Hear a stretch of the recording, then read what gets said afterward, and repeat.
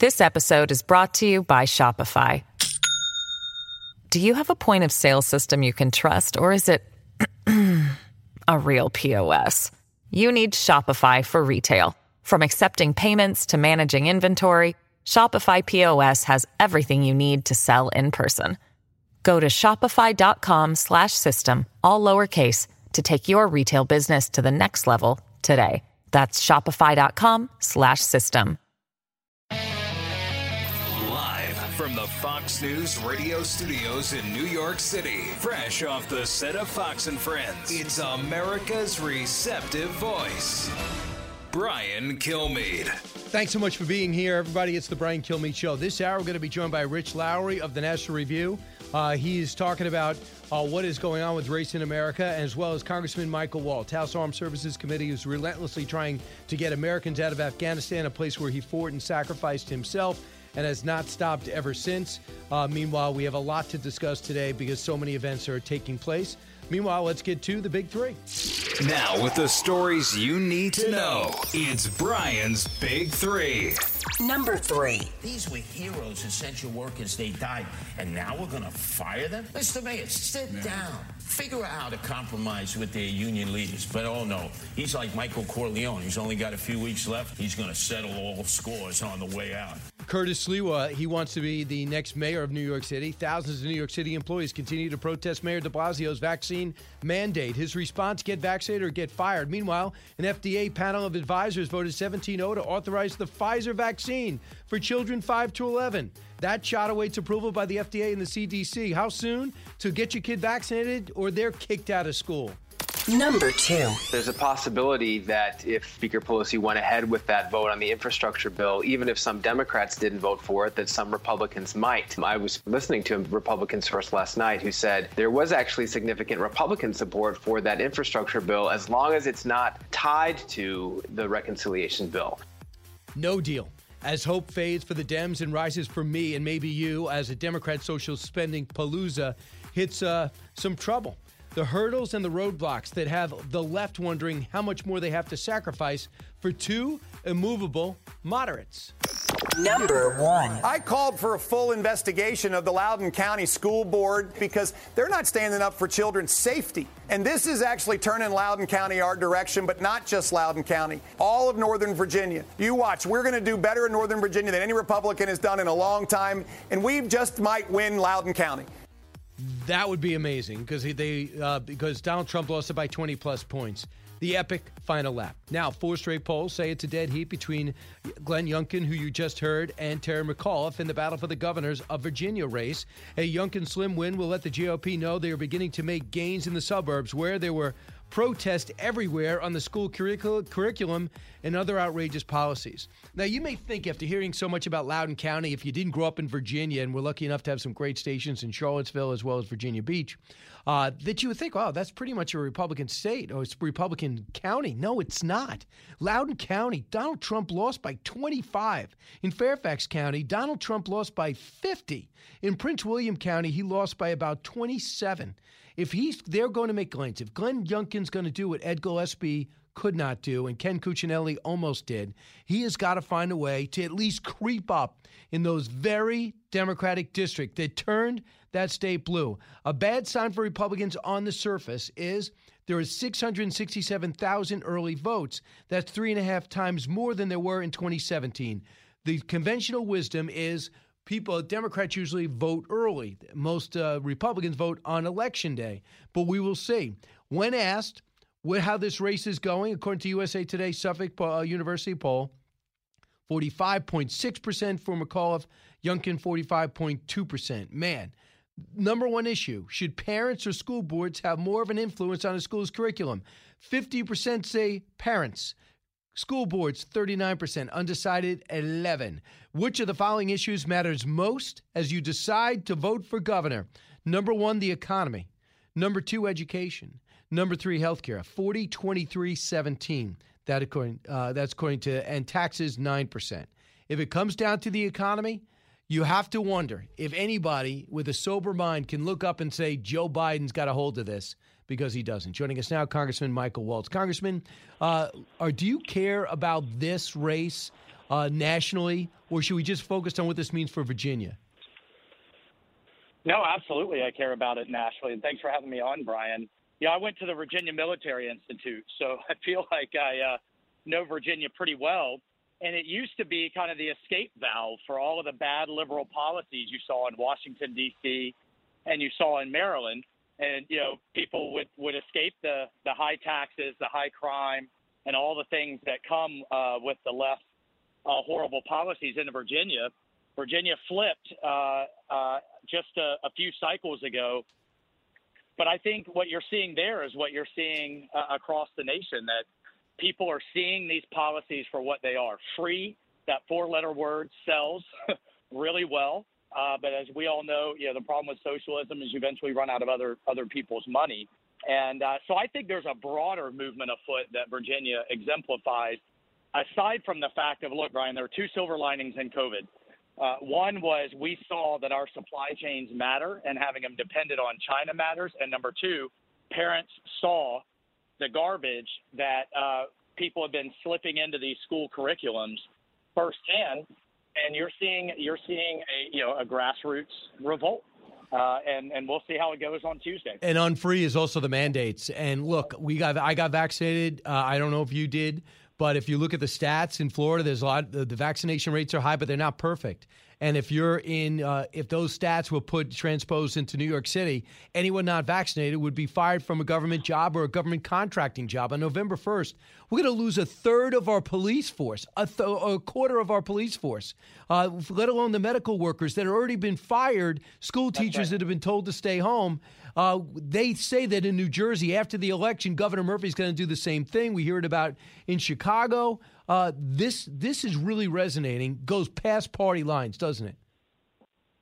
No, it absolutely does. And I think just a lot of, and this is where you're seeing the movement in independents and even some moderate Democrats. It's just kind of, what happened to common sense, right? I mean, and what you're seeing, particularly in the first responder space and in the hospital space is, a year and a half into this, most of those workers that we used to call heroes, the left used to call heroes, already had COVID. They already have the natural antibodies. And why, for the life of me, I can't get any Democrat that I know to explain to me why natural antibodies isn't part of this equation, right? They can't get not a single answer. But now we have situations where, like in Massachusetts, they've had to mobilize the National Guard to drive school buses because they let the bus drivers go because of vaccine mandates on top of paying them to stay home, federal unemployment stimulus, all of the other stimuluses. I mean, it's just bad policy on top of bad policy, and people are saying enough. And I can't believe we've had this much bad policy in just 10 months. I'm going to get to foreign policy in a second, but I just want to talk about what's happening with the spending palooza, the reconciliation.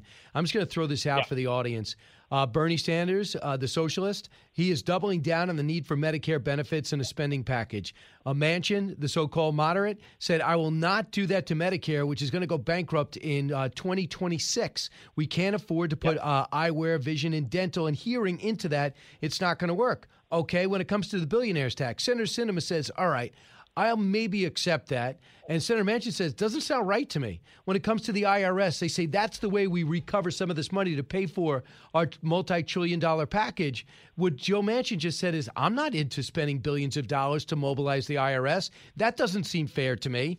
And we know about the clean energy agenda of $275 billion that Manchin won't sign on to. He says we're in an energy crunch. You know what's missing from this conversation? Any Republican. I'm watching these Democrats wrestle over this bill. They were supposed to have this done in the spring, then the summer, then the fall, then September, and now here we are coming up on November. Can you bring me inside Washington? Can you add anything to this story? Well, the sad thing is if they had brought in Republicans to an hard infrastructure deal, roads, bridges, ports, 5G, telecommunications, we would have had a deal and there would be shovels in the ground already. That would have happened in the spring. The progressives wouldn't have voted for it, and maybe some a lot of super fiscally conservative on the right would have voted for it, but the vast majority would have, and we would have already had an infrastructure deal. So what happened to bipartisan Joe? Republicans were shut out from the very beginning. And as soon as Pelosi and Biden linked the socialist, I don't like calling it reconciliation because that's a bland name that they're using. It's a socialist spending spree to the infrastructure deal. It's like an anchor that's weighted the thing down. But finally, Brian, this is a point that we need to break through. Manchin is right. This package will bankrupt Medicare, Medicaid, and Social Security as it exists because it's already on a path to bankruptcy. It was supposed to go upside down by 2030. With all of the COVID spending, that estimate has moved up now. In just 4 years, that entire program, all of those entitlement programs are due to go bankrupt, and yet Bernie Sanders wants to load more on top of that.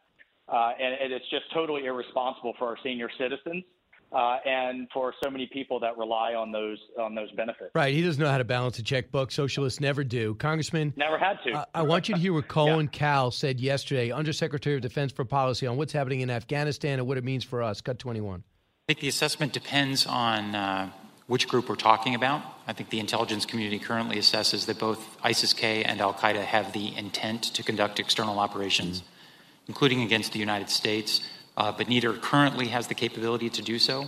We could see ISIS-K generate that capability in somewhere between 6 or 12 months. I think the current assessments by the intelligence community is that al-Qaeda would take a year or two to reconstitute that capability. And as you said in your opening, Senator, we have to remain vigilant against that possibility. Yeah, vigilant. Does that sound good? Sound like a good move? Does it sound accurate? Yeah. You know, Brian, I rarely say this about someone, but this guy who's the number 3 official in Pentagon is a pompous academic. He doesn't have a speck of dirt under his fingernails. He's been with Biden for years. I can tell you, briefing after briefing, the intelligence community has been clear that al-Qaeda fully intends to reconstitute and attack us again. ISIS fully intends to do the same. It's not a matter of if, but just when. But here's the lie that Biden and his entire team has been selling, and I've talked to you about. When we had to go back and do this when we pulled out of Iraq in 2011, and then we had the ISIS caliphate by 2014, we had to go back to deal with it. We have access from the ocean in Syria and Iraq. We have Israel and Turkey and Jordan and bases and the Kurds. In Afghanistan, we have none of that. I don't know how we go back and hit these groups without a full-blown reinvasion of Afghanistan because we have nothing in the region, nothing. And we're on a road to another 9/11. 430, and it has me furious. 430 plus Americans still there? At least, Brian. I mean, I'm in touch with these veterans groups. We're helping them every which way we can. They just got another plane load out yesterday. So it's just un-American to leave fellow citizens behind, and that's exactly what they did. And they're letting terrorists dictate the terms of who can stay and who can go. It's unbelievable. Well, I understand also we don't know who's here, but we know some of these are bad actors. And now the State Department is planning on private foundations to pay for Afghanistan's, I guess, melding into American society. They're not even writing the checks.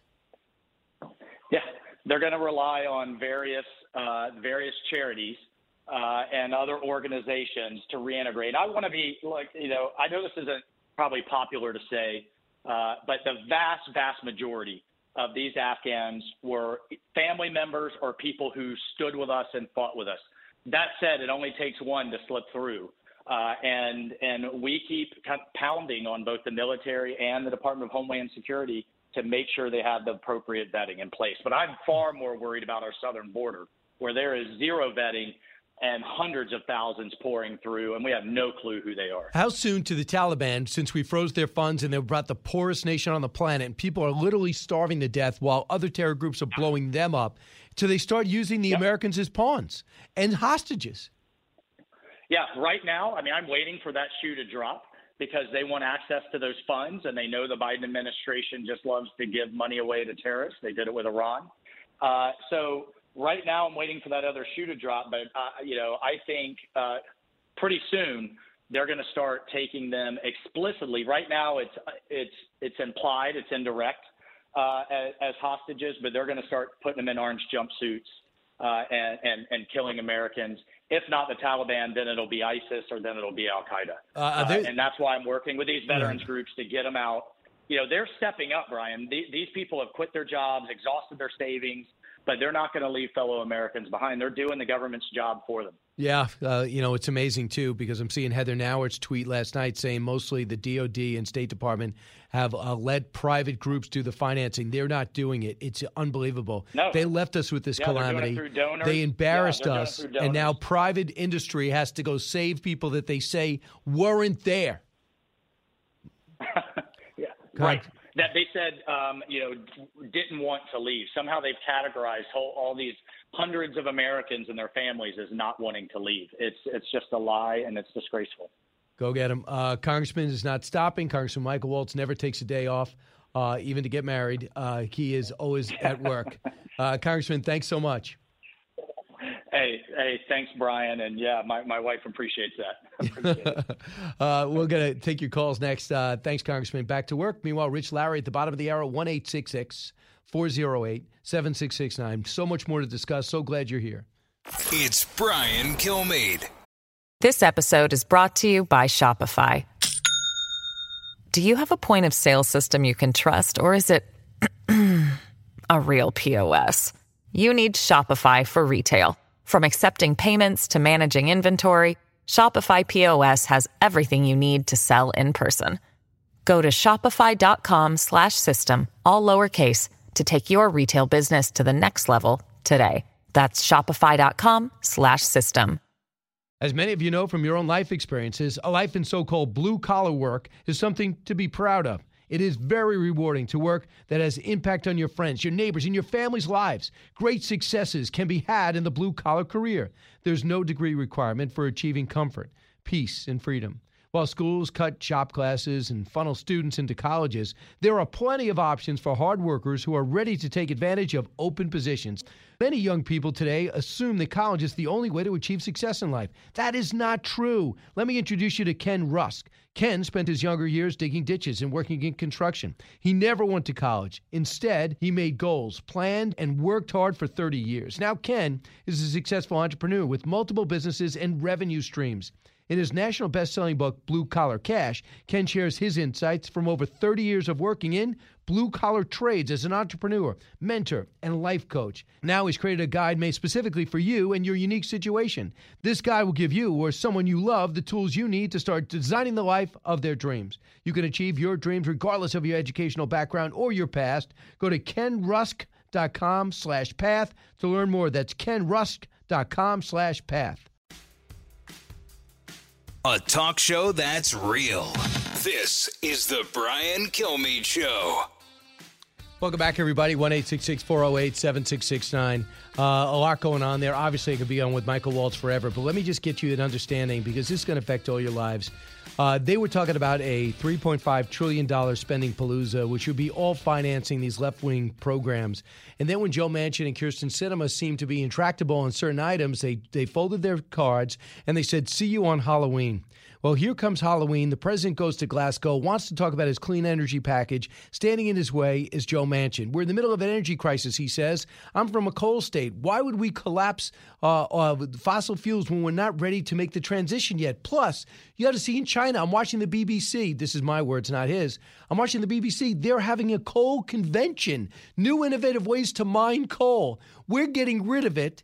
We're not using it. They are doing it to fuel their huge economic revival after poisoning the world through their pandemic.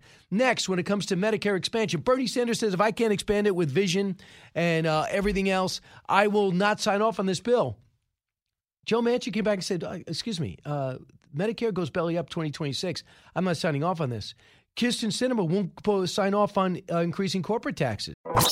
Out of the gates and ready to go. Hey, it's Hutton Withrow. Hot Mike is here on the Outkick Network. We've got your afternoon covered with the latest sports discussion, and it's available wherever you find your audio. Daily analysis and news. He is hot. I am Mike. Actually, my name is Chad. His name is Jonathan, but you get the picture. We're going to bring it every single day. Whatever you want to call us, we'll respond to. We just want you to respond to what we're dishing out every day. And while you're here, we hope you subscribe to the podcast, like, subscribe, and share. All right. And then she says, I'm okay with the billionaire's tax, Okay? You know who isn't? Joe Manchin. He was asked yesterday on some virtual conference, what do you think of the billionaire's tax? Bad idea. Okay. Well, one way to get revenue to balance off the $2 trillion is to militarize and fully finance and quadruple the size of the IRS. Joe Manchin goes, that's a dumb idea. I'm not signing off on that. Do you realize I'm giving you the play-by-play of just Democrats? They cannot get on the same page. So they have this signature package that is coming out on an economy that they think needs their socialistic, more equitable way of financing, and their own party can't agree on what should be in the package. They've had 6 months to get this done, and they are diametrically different. Meanwhile, Joe Manchin said, I think we'll get a framework. But what kind of framework could actually be worth the paper it's printed on when you don't agree on the framework that's inside? Just certain things, not much. We really don't need it because inflation's going through the roof. And as one economic aide to President Obama said, the biggest mistake was the $1.9 trillion. This would be the second biggest. From the Fox News Podcasts Network, download and listen to The Untold Story with Martha McCallum. The host of The Story on Fox News Channel sits down with major newsmakers each week to get their untold story. Subscribe and listen now by going to foxnewspodcasts.com. A radio show like no other. It's Brian Kilmeade. The larger issue for President Biden and the Democrats is he is going to Glasgow this coming weekend for a global climate change conference and wants to have a victory in hand because a big chunk of both of those bills has to do with climate change. And if he arrives there without a deal and without something that he can show the rest of the world, this is what the United States is doing, it will undermine him on the world stage. That is Jeff Mason of the Associated Press, on special report of Reuters, I should say, on Reuters, just reporting that, don't let anyone spin you. The White House wants this done, this clean energy package done within the $3.5 trillion. Not getting 3.5, and Joe Manchin has stopped the clean energy package. Not all of it. I look forward to the details in it, but a lot of it. Rich Lowry with us now, editor of the National Review, author of The Case for Nationalism. And his latest column is The Rationality is Not a White Male Thing. Rich, so appropriate. First off, on the trajectory of this package we've seen debated on some level since the spring, where are we at now? I kind of think they're eventually here they're going to get something they can call a deal or a headline agreement, whether how meaningful it is remains to be seen, but the clock is not in their favor. If Terry McAuliffe loses in Virginia, which is quite possible, I would say I favor Youngkin in that race now, although it's basically a toss-up. But you're going to see a panic. You're going to see a panic among House Democrats. You're going to see Democrats scattering for their lives, and it's going to make it much harder to get this through. So I don't know why Democrats didn't just from the beginning pass the bipartisan infrastructure bill, give Biden a victory. Well, you know why. Garden ceremony with some Republican senators there, and then deal with realize reconciliation is going to be a whole more difficult deal. But because progressives insisted, they've joined the two together and held the infrastructure hostage to the reconciliation. It's just not clear what's happening with the reconciliation. Well, you just brought it up. So he's got an extreme left wing. We thought they were extreme. Maybe they're mainstream with the Democratic Party. And instead of Joe Manchin acting like Joe Biden acting like Joe Manchin is, he said, well, yeah, I side with these guys. The day that he got the $1.2 trillion bipartisan deal with 19 Republican senators and many people, we thought we were debating whether 19 Republican senators should be going along with that. It's such an old news story now. He says, I won't do one without the other. He blew up his own bipartisan message the day it passed. So right away he was scared of his left. Said, no, I don't really mean that, and then he's been back and forth on it, and they've ended up joined together. And this is, of course, this is at the root of most of what's gone wrong with Biden here. Is in the election you would have thought, oh, this is a Democrat who push comes to shove is going to be more like Joe Manchin, right?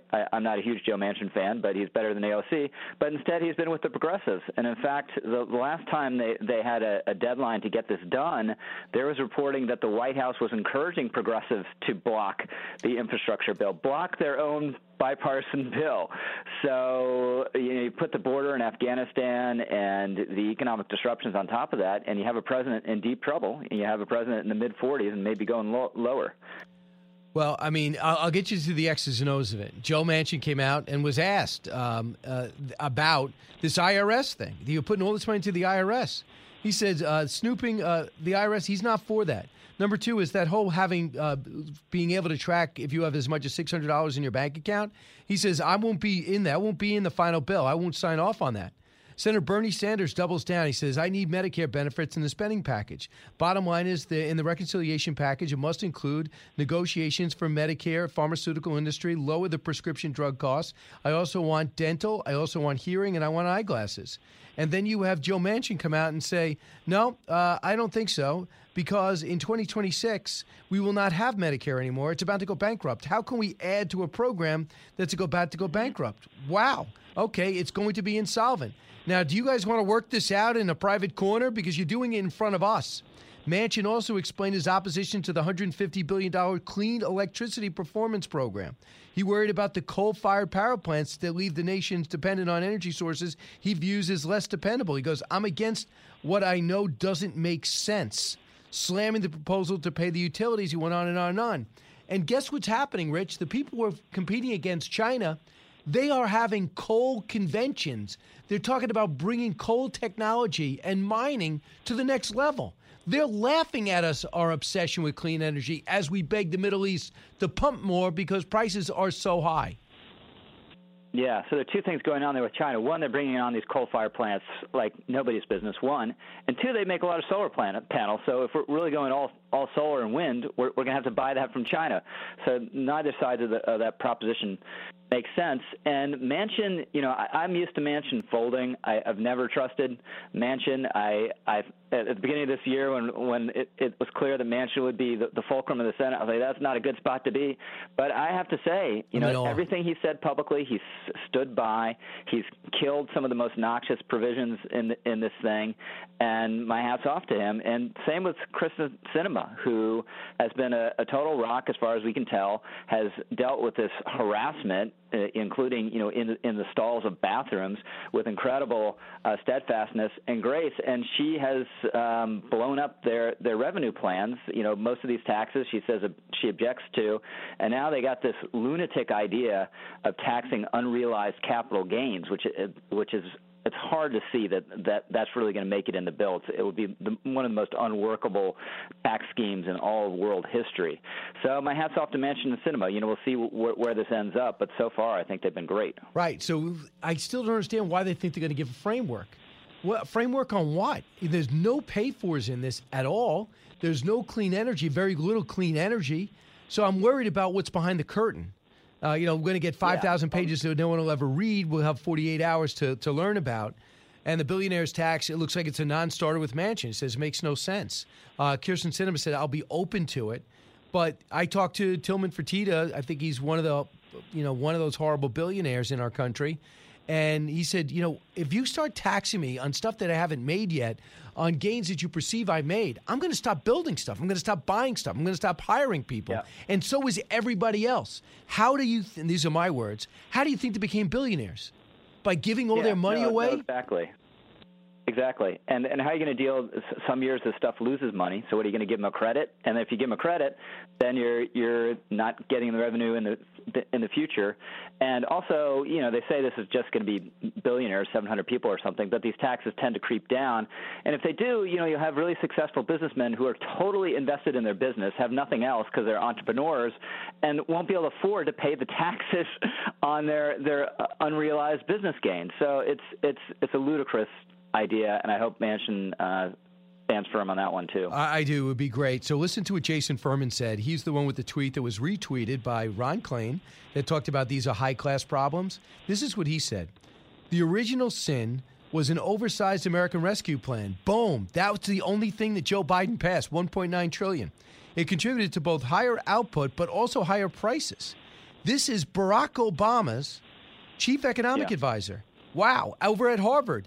Next, also Larry Summers, basically critical that inflation's going to be around for a while, and this administration's responsible for a lot of it. This is friendly fire.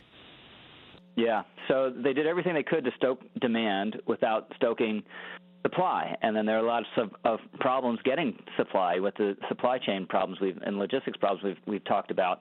So there was a poll the other day that said a majority of the American public wants Biden to focus more on inflation and on the border. And these are things they have no interest in or have made worse. And the main thing they've done on inflation is just pour contempt on people who, might have a delayed delivery of an exercise bike, or gosh, this is a 21st century problem that you can't get everything you want immediately and it costs a little bit more. I think that's another thing that Ron Klain, maybe that's the Furman thing that Ron Klain retweeted. So that it's just out of touch. And the border, of course, they've made worse. They created the debacle there. So let's talk about the governor's race in Virginia, which means so much more. A couple of things. If McAuliffe's able to win, it's going to be because he was able to successfully link Donald Trump to Glenn Youngkin. And if he's not, I think the message to the Democrats is going to be stop it. Unless it's a Trump acolyte, act like it. So listen to, I guess in Joe Biden's 60-minute speech, he mentioned Donald Trump's name 24 times. Cut 4. Now he doesn't want to talk about Trump anymore. Well, I do. I ran against Donald Trump. And Terry is running against an acolyte of Donald Trump. Yeah, the problem is that it's not the truth, remotely the truth. And Donald Trump's endorsed him, but he has not said anything because he knows he can't win without Trump supporters, but he can't win if it's just Trump supporters. So Joe Biden coming in at the last minute, what does that say to you about this race? Well, McAuliffe's desperate, and he knows he needs to get his voters out, and there's a motivation problem there. So he called in Obama, he called in Biden. And Biden's he's unpopular in Virginia, but it's not like, Ohio or Alabama. 42%. He's maybe underwater by 5 points or so. So they think the downside risk potential downside risk is worth motivating Democrats. But you're right on the Trump thing. This has just been a major theme. The Youngkin people just don't think it's going to work. They're like, he's running against someone who's not on the ballot. And if Youngkin wins, this will be one of the takeaways that he found a path where you don't alienate the Trump voters. You need them. There's no way you're winning an election without them. You don't frontally criticize Trump. But you also don't have them come in a swing state like Virginia, or actually now basically a blue state like Virginia, and keep a little critical distance. And that's what Youngkin's tried to do. I think he's walked that tightrope pretty well. And if he makes it on Tuesday, that will be one of the lessons. And at least in states like Virginia and swing states will be a model for other Republicans. And Rich Lowry, the National Review, my guest. In my view, I'm not putting words in your mouth. If McAuliffe loses, Obama loses, Biden loses, First Lady loses, Stacey Abrams loses, he called in everybody. They're all involved in this now. Now the president comes in to save the day, and if he doesn't, what does that tell you about his closer credentials? Zero. Here's Glenn Youngkin with me last night. Cut 1. I called for a full investigation of the Loudoun County School Board, the Loudoun County School Superintendent, and the Commonwealth Attorney, because they're not standing up for children's safety. They're not even standing up to get the schools open. They're not standing up for curriculum. They're not standing up for materials that are being shown to kids that parents don't want to see anymore. They won't even stand up for their safety. And this is actually turning Loudoun County our direction, but not just Loudoun County, all of Northern Virginia. You watch. We're going to do better in Northern Virginia than any Republican has done in a long time, and we just might win Loudoun County. Number one issue, 40% the economy. Number two, education. We know education is white hot because of the curriculum that's been exposed. Healthcare, 17%. Loudoun County, put some reality into this. Donald Trump lost it by 25. Fairfax, he lost it by almost 40, over 40. And Prince William by 27, Prince William County by 27%. Does Youngkin make gains there? Yeah, he definitely makes gains. And, how much depends on, we'll decide the race, basically. But another takeaway, if Youngkin pulls this off, will be that education is a national issue and is a Republican issue. For the first time, I I don't know since when. I think George W. Bush, when he passed No Child Left Behind, which I wasn't thrilled by, was even with Democrats on education. But Youngkin's been ahead in the polls on education, and it goes to the backlash against CRT, backlash against the transgender craziness, and the backlash to what's happening in Loudoun County, which is horrifying. This dad was smeared as a domestic terrorist trying to get justice for his daughter, who was assaulted as a result of this idiotic transgender bathroom policy they had in Loudoun County. So this will be education will be a huge part of the story if Youngkin pulls it off. The word freedom comes into play, and I'm already over, but I got to get your take on this. Do you believe this mandate mania that has so many minorities who have decided not to take, for maybe some good reasons, they just don't feel comfortable to not take the shot, now being forced to take the shot by the Biden administration, almost solely in Democrat-run cities outside and states outside Massachusetts? Do you think that could boomerang on that party? Do they not realize who they're alienating? That it's not Trump supporters necessarily that are reluctant on the vaccine? Mostly minority Americans? Yeah, I was talking to, bring it back to Virginia again, I was talking to a Youngkin guy about this very issue when Biden first said he was going to have a federal mandate, and Youngkin said he was opposed. McAuliffe started hitting him hard, and they were kind of worried the effect it would have. And then he said he went with Youngkin to a shipbuilding plant or something like that, and the guys are coming off their shift, and all the white guys, they wanted to talk about the usual issues, guns and that kind of stuff. All the black and Latino guys wanted to talk about the vaccine mandate and how opposed they were to it. So this is an issue that cuts in interesting ways. And again, in Virginia, if Youngkin wins, maybe there'll be a wake-up call for Democrats on that. I'm not sure, but maybe. For the American people, you lose so many cops, firefighters, medical workers, hospice workers, because you want 100% vaccine compliance. That is not practical in this diverse country. Rich Lowry, can't thank you enough. Interesting perspective, exciting time. Thanks, Brian. Have a great week. Follow Rich everywhere. He always has insightful things to say with great contacts. When we come back, I'll take your calls, 1-866-408-7669. Coming to you on a need-to-know basis because, man, do you need to know. You're with Brian Kilmeade.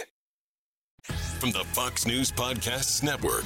Download and listen to The One with Craig Gutfeld, the co-host of The Five, like you've never heard him before. You know him, you love him, you want to be like him. Subscribe and listen now by going to foxnewspodcasts.com. The more you listen, the more you'll know. It's Brian Kilmeade. The whole story is that progress takes patience. I love the tension between Frederick Douglass and President Lincoln, and how Douglass should have been, rightfully so, angry at the lack of progress, pushing Lincoln to move as quickly as possible. And at the same time, you have to admire and respect Lincoln's patience. His primary objective was to keep the nation together. And for a long time, he thought that's the way you averted a war. And frankly, it took the Civil War in order for us to unite the nation. But progress and patience are linked together unmistakably in politics, but really in life. That's Tim Scott, senator from South Carolina. I was able to catch up with him in the Charleston Battery, right across from Fort Sumter, and we talked about The President and the Freedom Fighter, the book that's coming out November 2nd. He's going to be on the special November 7th because so many of the issues that were happening then, to a lesser degree, are happening now. Still here, still a part of fierce debate. And I cannot wait to talk to you about these two men and how they work together to make America a more perfect union. You can get it at BrianKilmeade.com. I'm also have some appearances. Manhasset, New York, that'll be in Publicans. It's a bar restaurant. I think you're going to love it. November 3rd, November 4th in Staten Island, the Barnes & Noble Staten Island Mall. I've never done a tour stop there, but I'm looking forward to it. Lawrenceville, Georgia, Books A Million. That's November 5th. Just go on BrianKilmeade.com. Just register so we can get your place online and make you first. Lexington, Kentucky, the 40th Annual Kentucky Book Festival. That should be fun. Charleston, West Virginia. I'll be live on stage at 4 o'clock in the afternoon at Charleston Coliseum. Hope to be part of that. I hope you're there. We have a chance to talk about all the books in the war and history. Then Doylestown, Pennsylvania. I also want to alert all of the WDBO listeners that I'm going to be on November 21st. I'm going to be in Orlando, and I want you to go to BrianKilmeade.com, November 21st at the Plaza Live. This way I have a chance to interact with you. There's VIP opportunities. Let's go to Eric, WOKV. Eric. Hey, Brian, as usual, you're right on topic. Here in Florida, the people elected to raise the minimum wage in 2023 to $15 an hour. So a high school burger flipper is making $15 an hour. I want 25 or you get no internet. And my wife should get 100, or your mother-in-law suffocates without oxygen. We have people that have never worked a day in their life, such as Joe Biden, Bernie Sanders, and a 26-year-old bartender. They don't understand how this works. It's just going to drive everything up. And the people at the bottom, they're going to be suffering again. I mean, right. Wages going up and 400,000 jobs open. Tillman Fertitta specifically launched. New from the Fox News Podcasts Network. My name is Kennedy, and welcome to my podcast, which will, I humbly say, single-handedly save the world. You're welcome. It's Kennedy Saves the World. Subscribe and listen now by going to foxnewspodcasts.com. From the Fox News radio studios in New York City, giving you opinions and facts with a positive approach. It's Brian Kilmeade. Thanks so much for listening, everybody. It's Brian Kilmeade coming to you from New York, heard around the country, heard around the world. This is the Brian Kilmeade Show. We have a lot to discuss today, a lot going on in Washington before the president picks up stakes and does what he does best, leave the White House. He's going to Glasgow. He's going to the G20. He's going to talk to other leaders and try to explain himself and pretend that they are on board when it comes to how we left Afghanistan. Nobody's on board how we left Afghanistan. Nobody is going to be on board with Iran as we try to loop in sanctions and tighten the noose around them. And nobody's going to be on board when they find out that Joe Biden and his clean world agenda is going to be going to Glasgow without a deal, it seems, certainly without the clean energy package that he hopes. So let's get to the big three. Now, with the stories you need to know, it's Brian's Big Three. Number 3. These were heroes, essential workers. They died. And now we're going to fire them? Mr. Mayor, sit down. Figure out how to compromise with their union leaders. But oh no, he's like Michael Corleone. He's only got a few weeks left. He's going to settle all scores on the way out. That is a mayoral nominee from the Republican side, Curtis Sliwa, and he's right. Have a testing option. That's all you need, Mayor de Blasio. Instead, your mandate is going to have a third of the police force walking off the job along with 40% of your firefighters. Are we ready for that? The EMTs and FDA approval of advisors voted 17-0, though, to authorize a Pfizer vax for children 5 to 11. How soon till that's a mandate? The shot now. Number 2. There's a possibility that if Speaker Pelosi went ahead with that vote on the infrastructure bill, even if some Democrats didn't vote for it, that some Republicans might. I was listening to a Republican source last night who said there was actually significant Republican support for that infrastructure bill as long as it's not tied to the reconciliation bill. And that's Jeff Mason of Reuters. No deal as of now, as hope fades for the Dems and rises for me and maybe you on a Democratic social spending palooza. The hurdles and the roadblocks that have the left wondering how much more they have to sacrifice for two immovable moderates. Number 1. I called for a full investigation of the Loudoun County School Board because they're not standing up for children's safety. And this is actually turning Loudoun County our direction, but not just Loudoun County, all of Northern Virginia. You watch, we're going to do better in Northern Virginia than any Republican has done in a long time, and we just might win Loudoun County. Glenn Youngkin on with me last night on Primetime. The epic final lap. Now 4 straight polls say it's a dead heat between Youngkin and McAuliffe. How? As the governor's race in Virginia heats up in every sense of the word. A Youngkin slim win will get the GOP no. They are beginning to take back something they have to take back, and that's the suburbs, where the protests were everywhere yesterday on the school curriculum on every county in Virginia. And that's where we'll start. Congressman Dan Crenshaw. Congressman, I'm amazed because one thing about President Obama, he's got great instincts, political instincts. If you just look at his track record, we get it. I think we understand it. His instincts said that this is a social culture war, trumped up culture war. Did he thoroughly miss? Was he not paying attention to what's happening amongst these parents in Virginia specifically, but not solely? Well, I think Barack Obama did have really good political instincts when he was trying to win in politics. Okay, what I've noticed since he left politics is that he's more concerned about currying the favor of the leftist base, and so he's become more radical than I think he was willing to do as he governed.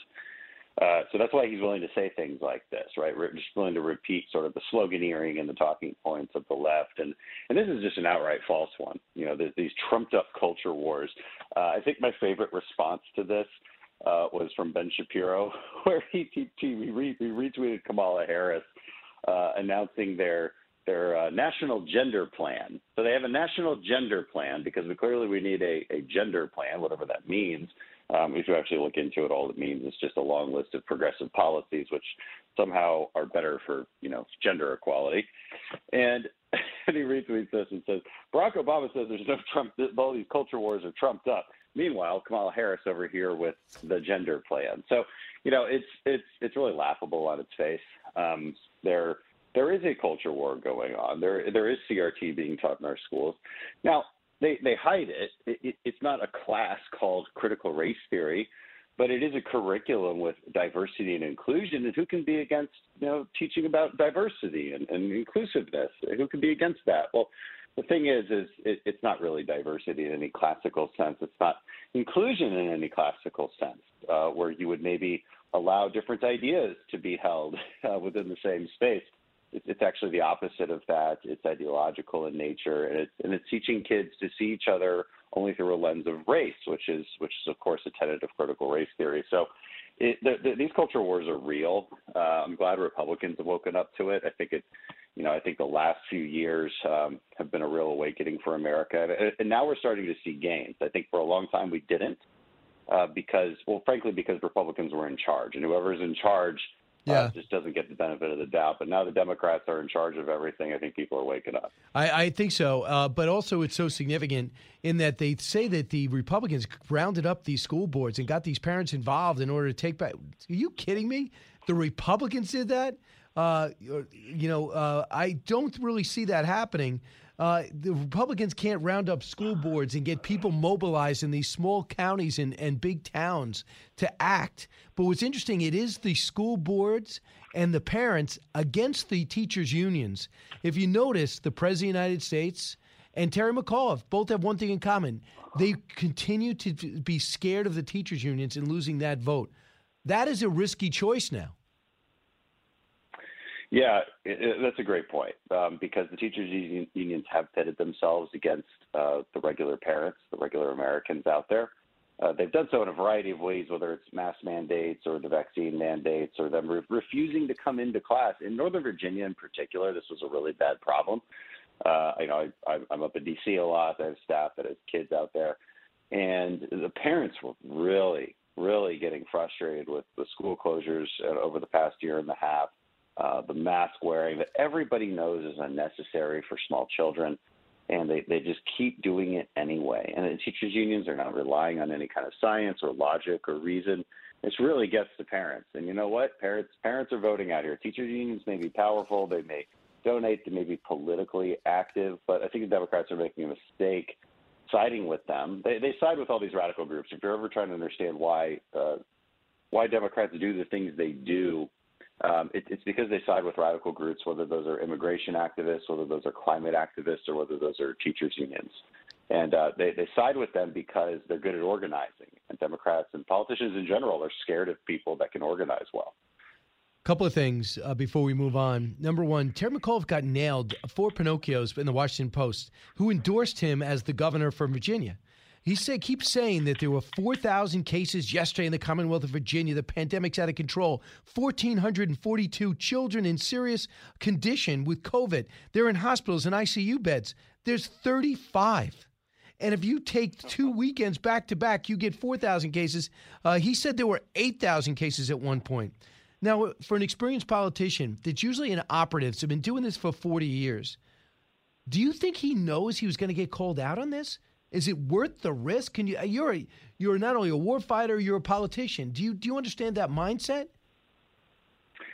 Yeah, I don't, because I'm very careful. When I do interviews with you all the time. I do interviews in a variety of different platforms all the time. I'm very careful about what I say. I don't want to be fact-checked. It doesn't make you feel good. Now, Democrats haven't had to have this problem for a very long time. They're only recently having this problem where the media is like, I just can't ignore you guys anymore. I wanted to ignore you. I'm on your side, but I can't ignore you anymore because things are really bad and you're really crazy, and also you're really wrong and factual. So it's nice to see them squirm and have to be fact-checked every once in a while.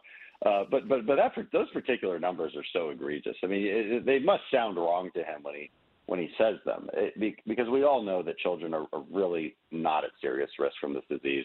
They never have been. And this obsession with getting everybody to do the same exact thing, everybody must be a team and march in unison, left, right, left, right. It's really gotten out of control. It's unnecessary. Okay, if this was the bubonic plague and we had 50% mortality rates, I might see your point a little bit more.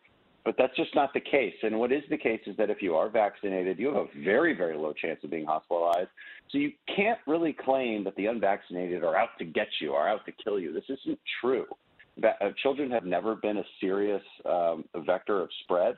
We've known that. They're not really harmed by this. And Dan, they gave a stat out. This needs to stop. Yeah, they gave a stat out with the COVID-19 vaccine available from Pfizer soon.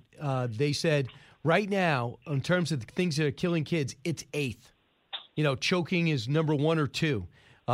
Drowning is number 1, I think. So it's the eighth thing, we're doing. We're not keeping kids out of pools. And the way we're reacting to it, I think, is totally out of hand. And before I move on to another topic, this is a reason why you wrote the book, Fame, Blame, and the Raft of Shame for kids. You could write a book about fighting wars. You wrote your biography, but you're trying to target kids to get them in the right mindset. You're concerned about the next generation. In this book, what do you try to get across? So this book is part of a larger saga. It's a cool project, Brian. If you go to dancrenshaw.com, you can sign up for this. And what you get is a subscription. You get a new conservative-minded children's book every month. Mine is on cancel culture.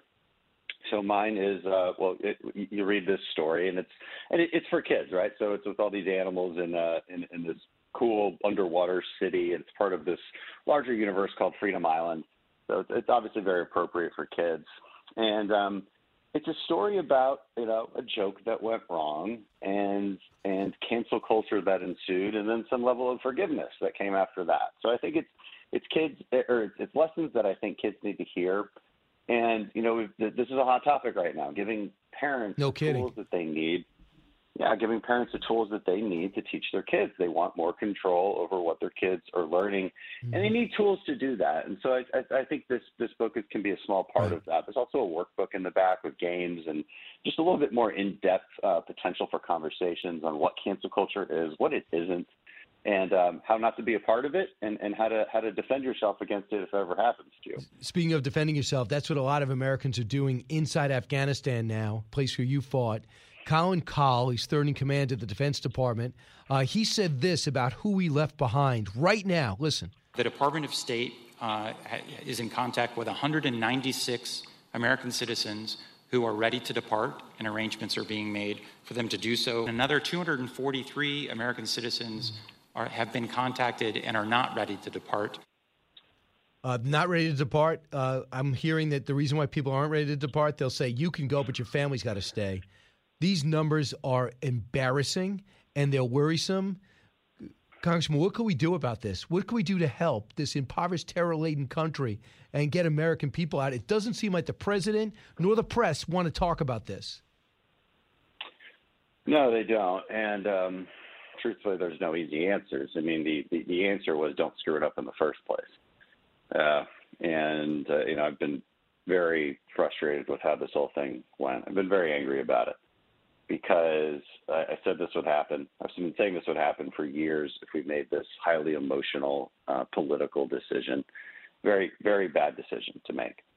And so we were always going to, if we went down to zero troops and we let the Taliban take over, we were always going to be in this situation where you'd have Americans stranded and with very few options to get them out. There's a few reasons there's little options. One, the Taliban just won't let them.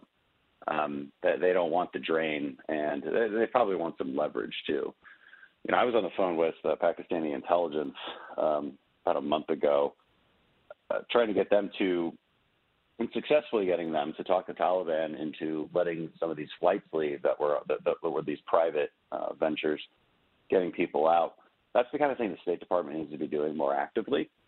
And because I think that, the primary problem is going to be permission on the ground. And the State Department has given up all leverage. The Biden has given up all leverage on the Taliban. They have no reason to want to listen to them.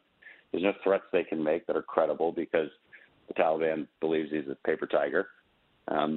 And so you're just in a really bad situation right now, and it's heartbreaking for people who would have liked to have left but can't. Yeah, help us or belong here. Lastly, Dan, how many Navy SEALs do you think special operators, Navy SEALs, Green Berets are going to lose because they don't want to get the shot, the vaccination? I don't have good numbers on that. I'm trying to get them. It's enough. I mean, I've already heard of dozens of guys leaving one team, and one team is not large. We're talking maybe about 100, 150 SEALs.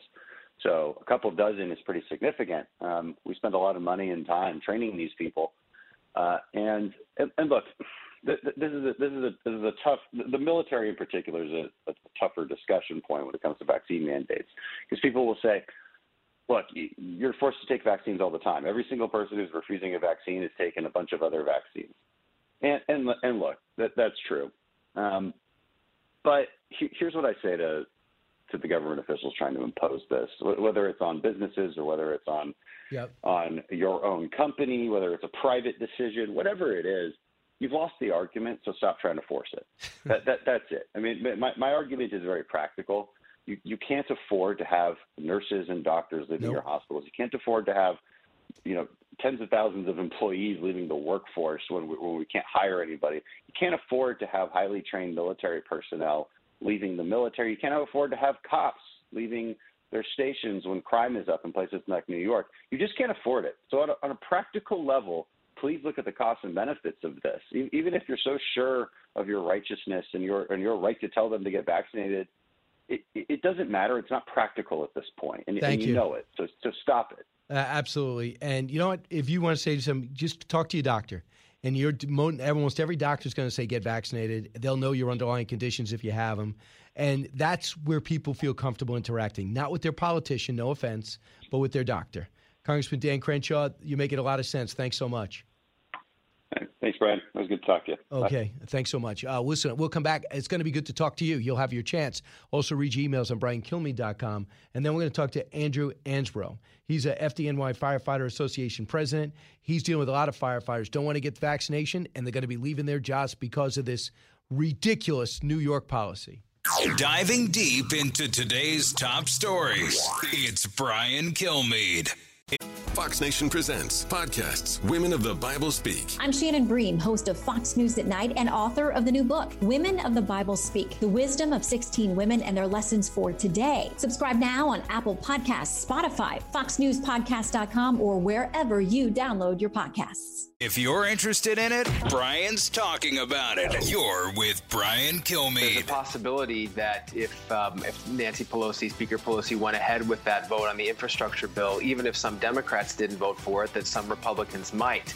I was speaking to a Republican source, or listening to a Republican source last night, who said there was actually significant Republican support for that infrastructure bill, as long as it's not tied to the reconciliation bill.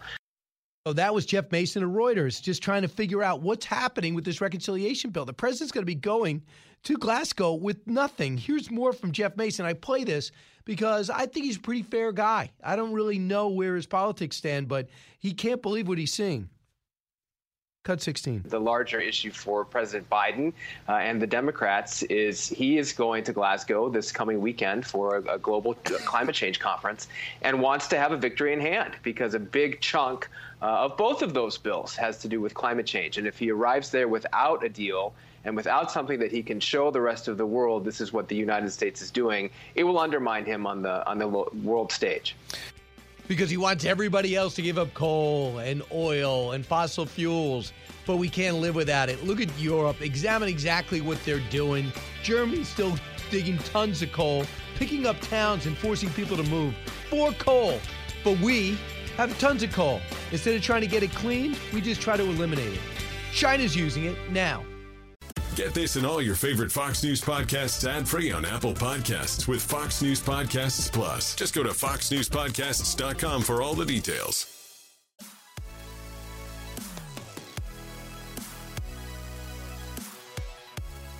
Radio that makes you think. This is the Brian Kilmeade Show. There's so much misinformation out there, and people have been told things that just aren't true about the vaccine. You have till Friday at 5 o'clock, folks who don't get vaccinated, sorry to say, they won't get paid. If they want to get paid, we need them to be vaccinated. That is the idiot mayor we have in New York City, like the one you have in Chicago, like the one you have in Seattle, like the governor you have in Washington State. We're seeing more and more with zero tolerance for people not vaccinated, regardless of their reasons. And even the governor of Massachusetts, Andrew Ansbro, joins us right now. He's not worried about these other states. He's worried about New York. He's FDNY Firefighters Association president. And I was lucky enough to talk to Andrew on television on Monday night on primetime. Andrew, welcome back. Good morning, Brian. Thanks for having me back. You made it clear you got vaccinated. A lot of you guys haven't. What's going to happen November 1st if they're not? Well, right now, 45% of New York City firefighters are unvaccinated.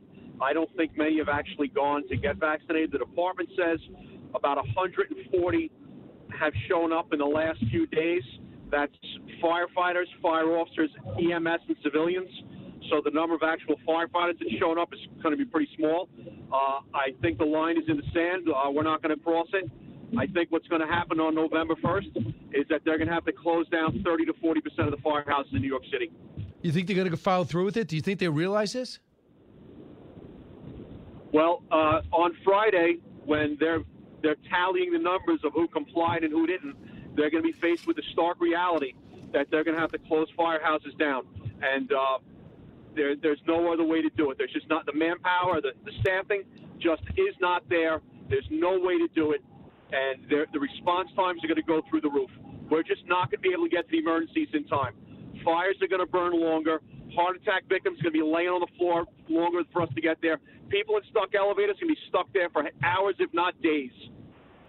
So there are 7,000 EMS firefighters and civilian members who are not vaccinated. The department indicates excessive shortages exist, as you just mentioned. So if you have an option to retire rather than get vaccinated, will you retire with full pay? Absolutely. Well, it's not a full pay. It's a half-pay retirement. But I spoke to the retirement office yesterday, and they said they're definitely seeing an uptick in the number of retirements. So that's normally the volume they get in a month, they've received in 2 days. So what if people just want to leave and, while you guys work this out, they want to get other jobs? Can you?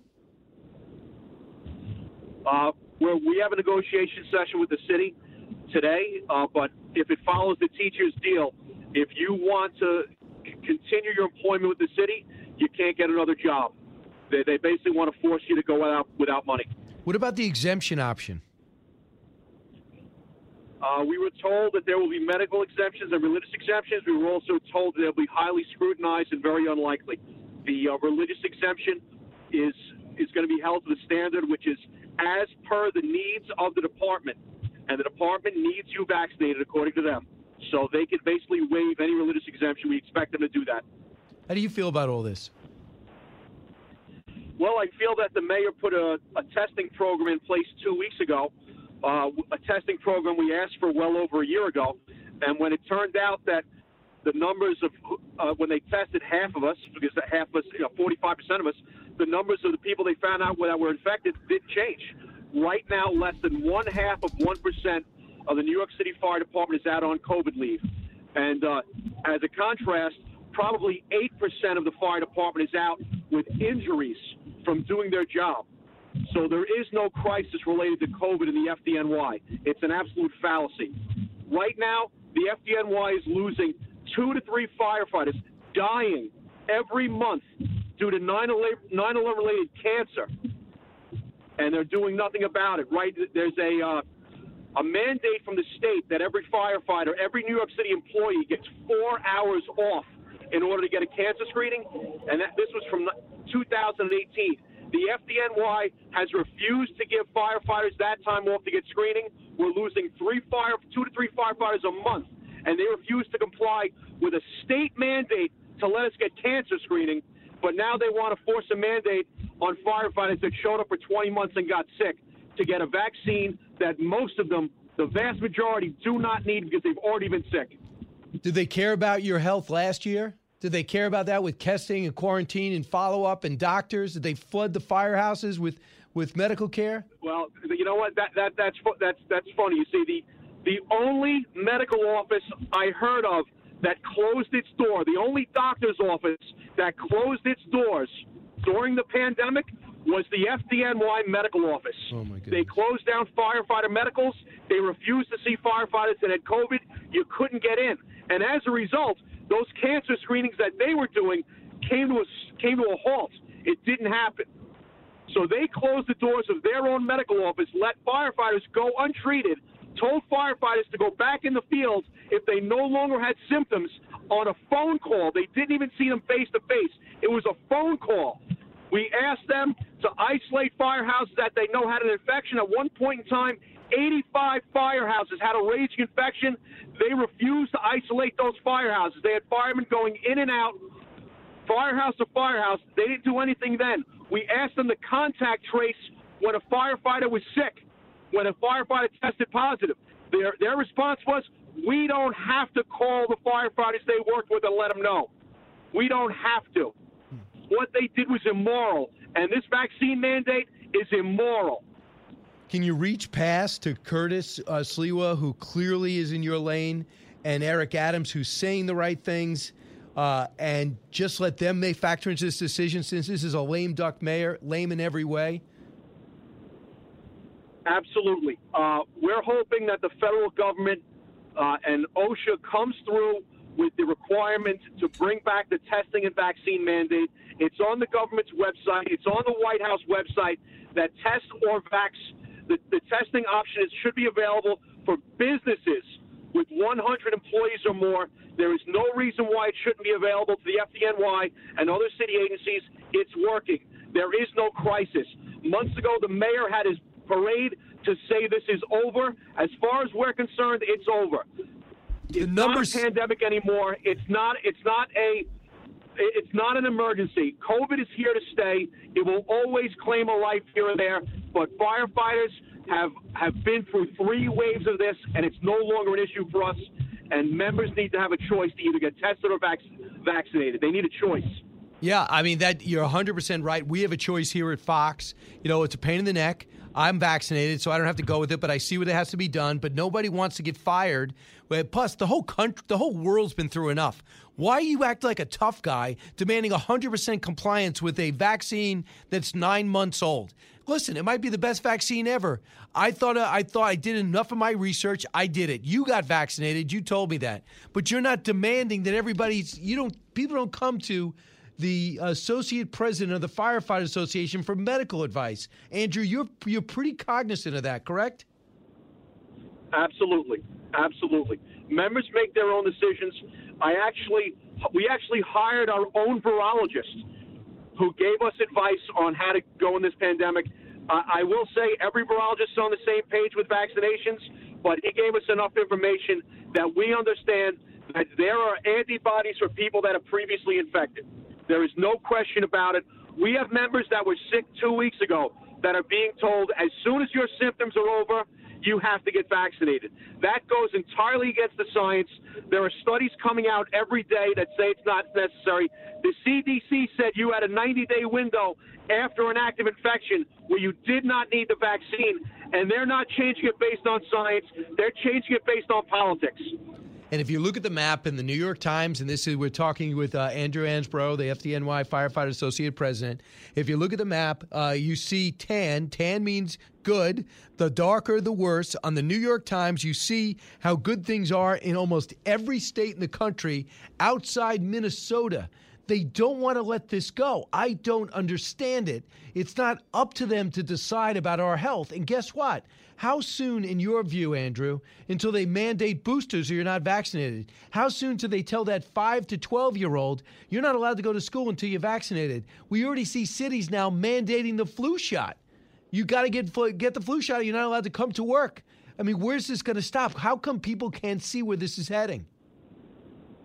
I think a lot of people see where this is heading. New York City firefighters, New York City police officers, New York City correctional officers, sanitation workers, we all see where this is going. And that's why they're going to hold the line. On November 1st, the mayor is going to be faced with either sending us home or sticking to his guns. And his guns are going to get New York City residents killed. It's like he's trying to destroy the city. Either he's emptying out Rikers Island, understaffing it, or now he is demoralizing the fire department and especially the police officers. You know what I found disappointing? The police commissioner, it's not your avenue, I get it, but the police commissioner wants his whole staff, all his officers vaccinated by November 1st, too. That's this week. Well, once you pass a certain examination in police and fire, your progress is based on the good graces of the mayor. Their words are not always their own. Understood. Andrew, is there anything we can do? People at home listening right now, outraged about what you guys are going through. What you can do is ask people to support us. We've always supported New York City residents. I'm going to tell my members to go to work and stay there. At a moment's notice, you have to be ready to get on that rig. When this city goes into utter chaos on November 1st, be ready to pick up the pieces that the mayor causes. As we have for the last 8 years, he's a disaster. Andrew Ansbro, thanks so much. He's ending with the way he started, making terrible decisions. Appreciate you joining us today. Best of luck, Andrew. Thank you. All right, 1-866-408-7669. You see where these mandates are going? It's ripping up the country for no reason. We get on the other side of the pandemic, no one talks about it. They don't drop the banner that says how many cases. They don't drop the decreases. They just want to tell you what's bad instead of what's good, and that's what's happening here. We might get hit by another wave, and there's another virulent coming. I get it. But it's not going to be as bad, and we'll be able to handle it, and we'll handle it then. Meanwhile, we're heading to the holidays with the numbers going down. What's going to make it worse? Supply chain mess, which we're experiencing, no plan of action. And number two, let's have everybody vaccinated or you're fired. Not acceptable. Back with your calls in just a moment. You listen to the Brian Kilmeade Show. Both sides, all opinions. It's Brian Kilmeade. It's the Hammer Time Podcast. Fox News Channel's Bill Hemmer takes you one-on-one with engaging personalities covering the critical issues of the day. Find Hammer Time now by going to foxnewspodcasts.com. America's listening to Fox News. Breaking news, unique opinions. Hear it all on the Brian Kilmeade Show. I'm supporting basically that everyone should pay their fair share, and I've just tried to think of it. I don't like it. I don't like the connotation that we're targeting different people. There's people that basically, they've contributed to society, they've created a lot of jobs and invested a lot of money and give a lot to philanthropic pursuits. But it's time that we all pull together and row together. Yeah, that was a little of Joe Manchin. He just spoke to the press for like 20 minutes. He handled all issues directly, just like he did the Economic Council meeting the other day and some virtual event the other day. There's really nothing secretive about him. My big worry is we're going to hear about some bill that passed. They're going to give you a top number. It's going to make Republicans feel a little bit better. But in the numbers, in the deal, will be just as bad. It'll be the seeding of these social programs, making people make tough decisions like getting rid of something that they've been achieving, making it detrimental politically for people to deal with. If we have any more Joe Manchin, let's listen. There should be a 15% patriotic tax. That's me speaking. I'm not speaking for anybody else. But we've said, and we've all agreed on a 15% corporate tax. Well, people in the stratosphere, rather than trying to penalize them, we ought to be pleased that this country is able to produce the wealth. But with that, there's a patriotic duty that you should be paying something to this great country to give you the protection and the support and the opportunities. That's called a patriot. A patriotic tax will be nothing that we should be scorned about. It doesn't harm anybody. Well, 15% is fine. I don't know what he's referring to. If he's talking about the corporate rate's at 21, and he was going to raise it to 25. So I'm not a tax guy. I don't work for H&R Block, although I've applied. More from Manchin and the so-called billionaire-millionaires tax. There's only about 700 billionaires in this country. So should we tax them on unrealized gains? Layman's terms, if you are investing but not getting dividends yet, should you be paying for the value of that property, that entity, that stock? Cut 27. As that bill is written right now on the billionaires tax, there's a lot going on. There's a lot going on with that, and it's very convoluted. I believe there's going to be, everyone's going to pay. I believe that we will end up where everyone must participate. I don't know what that means. He did duck that, so maybe I spoke too soon. Cut 28. We're not doing everything today. We're not going to have a complete... The Senate's going to take time. You think it's going to happen today in the Senate? We're basically trying to agree to a framework, and the President's been very clear. He'll go over to the House, and he'll basically explain to the House that I have a framework, but there's still an awful lot of work to be done. and we're going to have something happen, and you have to trust. The president's given everything he has to make this happen. He's trying to meet everybody halfway.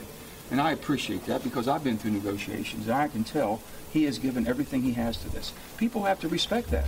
Only thing we're asking for is vote on a piece of legislation that's already been bipartisan. I'll guarantee I'm dealing in good faith. I'm meeting with people I've never had, and I really enjoy it. I've never had the opportunity to know them before. We can sit down and work something out. Give us a chance. So what he's talking about is $1.2 trillion that was passed with $580 roughly billion of new money and repurposed pandemic money. Okay, so that was passed. That was agreed on, I think, in June, and they wouldn't pass it or put it up for a vote until you got the reconciliation package, which means pure party lines. So he's saying, can we please pass what we agreed on that I spent months negotiating with Republicans for? And I know people don't like a lot of elements in this bill. There's too much green stuff, not enough roads and bridges. Fine. And you have a point. But I can't even get to the point where I'm examining the 1.2 because you're trying to jam 3.5 and make everybody that agreed with you and came across the aisle and put up with some personal rancor to make them feel stupid for even giving you this win that you refuse to take. And you know who the most culpable on all this is? That is President Biden. He's the one. Now, on Medicare expansion, it's another big thing. That's what Bernie Sanders wants. He wants vision. He wants dental. He wants everything in that. Joe Manchin says, no, I don't think so. Cut 29. Senator Sanders has said that Medicare expansion is not going to come out of this bill. Do you still disagree with that? Let me just say about the expansions, and we're negotiating and talking about that. I am truly, absolutely concerned about the deficit of our country at almost $29 trillion. I'm concerned about the insolvency of the trust funds. In good conscience, I have a hard time increasing basically benefits, which all of us can agree that, I'd love to have this, love to have that, when you can't even take care of what you have. So that's the difference, and that's the discussions we're having. Those are honest, open discussions. How am I going to tell people in West Virginia that Medicare and Social Security is your lifeline, and you're going to be in trouble by 2026? They've all heard that. What's that mean to me? Am I going to pay more, or am I going to be cut back on my services I'm getting? But yet we're adding more to it. That's the problem. These are the old debates they had in the 80s and 90s. You know, let's add to Medicare as opposed to Medicare for all. You know, let's get some stimulus in the system. Really, inflation's going through the roof. It makes no sense. I just want it in. And then the other people just say, well, I'm a moderate. I don't know what you're talking about. I can't, with good faith, do this. And then you have an administration that's sending 17 people to the Global Climate Summit in Glasgow. That's where they want to go. That's where they care. They don't want to talk about Afghanistan. They don't want to talk about the border. They don't want to talk about issues that make sense here, about oil and gas. They don't want to talk about all that. They want to talk about to save the planet. Admirable in theory, but that's not what the government should be doing right now. It's not ready. China knows it. Russia knows it. That's who we're competing with. From the Fox News Podcasts Network. I'm Ben Domenech, publisher of The Federalist, and I'm inviting you to join a new conversation with the smartest thinkers out there about the country and where we're going. Subscribe to the Ben Domenech Podcast. Subscribe and listen now by going to foxnewspodcasts.com. Live from the Fox News radio studios in New York City, fresh off the set of Fox and Friends, it's America's receptive voice, Brian Kilmeade. Thanks so much for being here, everybody. It's the Brian Kilmeade Show, coming to you from New York, heard around the country, heard around the world. In about 5 days, you'll have a chance to get the president and freedom fighter, Abraham Lincoln, Frederick Douglass, in the battle to save America's soul. We're having the same discussions that they had then today. Not as extreme. It resulted in a civil war. We won't need that, but it's worth looking back in order to understand where we're at. Senator Joni Ernst will be with us shortly at the bottom of the hour, at 20 minutes after the hour. Martha McCallum, host of The Story, at 3. So let's get to the big three. Now with the stories you need to know, it's Brian's Big Three. Number 3. These were heroes, essential workers. They died, and now we're going to fire them? Mr. Mayor, sit down. Figure out how to compromise with their union leaders. But oh no, he's like Michael Corleone. He's only got a few weeks left. He's going to settle all scores on the way out. Well, that was part of the debate last night. Curtis Lee, we're trying to be the next mayor of New York, trailing by 30 points. Thousands of New York City employees continue to protest Mayor de Blasio's vaccine mandates. His response, get vaccinated or you are fired. Meanwhile, an FDA panel of advisors voted 17-0 to authorize Pfizer Vaccines for kids. Are you ready to do that for your kid? Are mandates coming there too? Number 2. There's a possibility that if Speaker Pelosi went ahead with that vote on the infrastructure bill, even if some Democrats didn't vote for it, that some Republicans might. I was listening to Republicans First last night who said there was actually significant Republican support for that infrastructure bill as long as it's not tied to the reconciliation bill. That is interesting because that was the original intent from Republicans. No deal. As hope fades for Dems and rises for me and maybe you on a Democrat social spending palooza, the hurdles and the roadblocks that have the left wondering how many more they have to sacrifice for two immovable moderates. Number 1. I called for a full investigation of the Loudoun County School Board because they're not standing up for children's safety. And this is actually turning Loudoun County our direction, but not just Loudoun County, all of Northern Virginia. You watch, we're going to do better in Northern Virginia than any Republican has done in a long time, and we just might win Loudoun County. And right now, there's been 4 straight polls from Glenn Youngkin and Terry McAuliffe, and we are in a dead heat, an epic final lap. What will it mean if Youngkin's able to win? What does it mean if McAuliffe's able to tag him with Donald Trump, the guy he's not even friends with, in order to be successful? Does that mean that's how they'll run in 2022? We'll discuss it. Let's do it now with Senator Joni Ernst. Senator, when you look at the governor's race in Virginia, do you think it's just their problem, or are you looking to a roadmap for Republican success? Well, I am hoping that we do see a success here, Brian, because what we see in this administration and, of course, then the trickle down that hits our governors and our state legislatures, those that are controlled by blue governors, blue legislatures, it is this crackdown on America's liberties, our freedoms, our economic prosperity.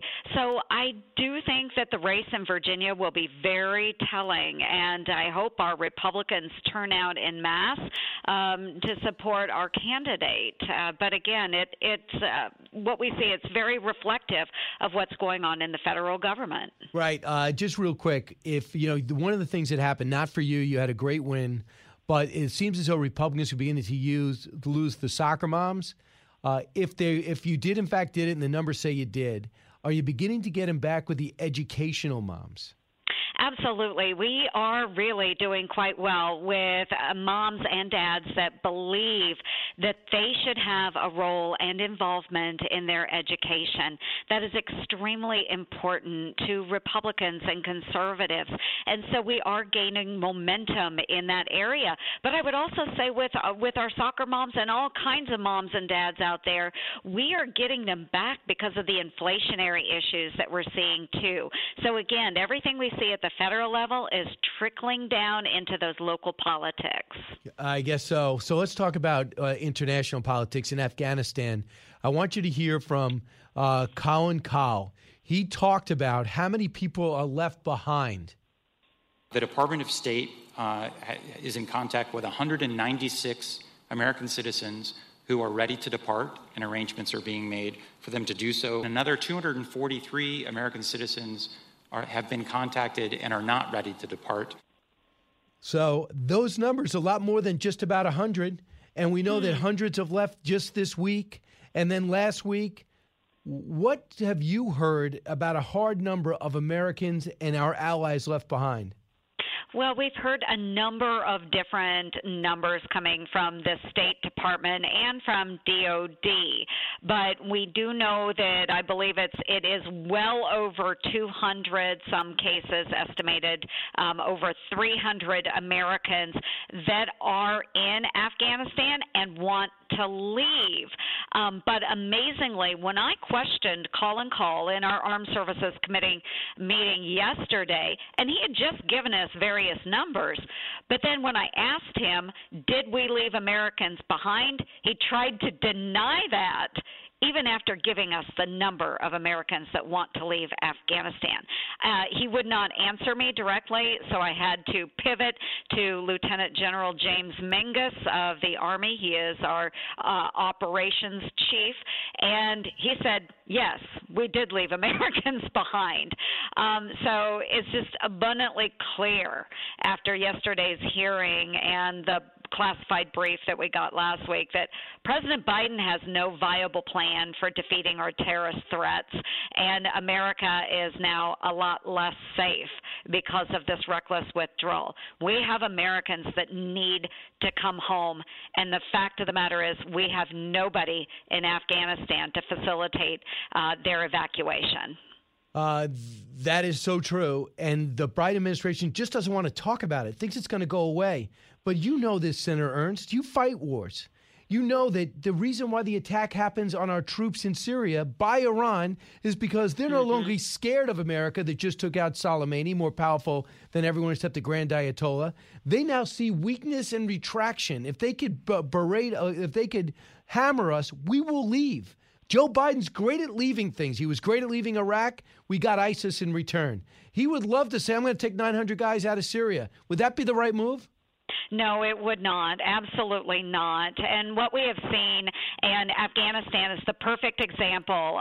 We have pulled all of our forces, all of our intelligence out of Afghanistan, and we have destabilized that region.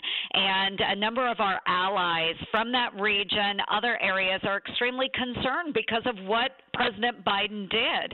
It leaves them vulnerable as well.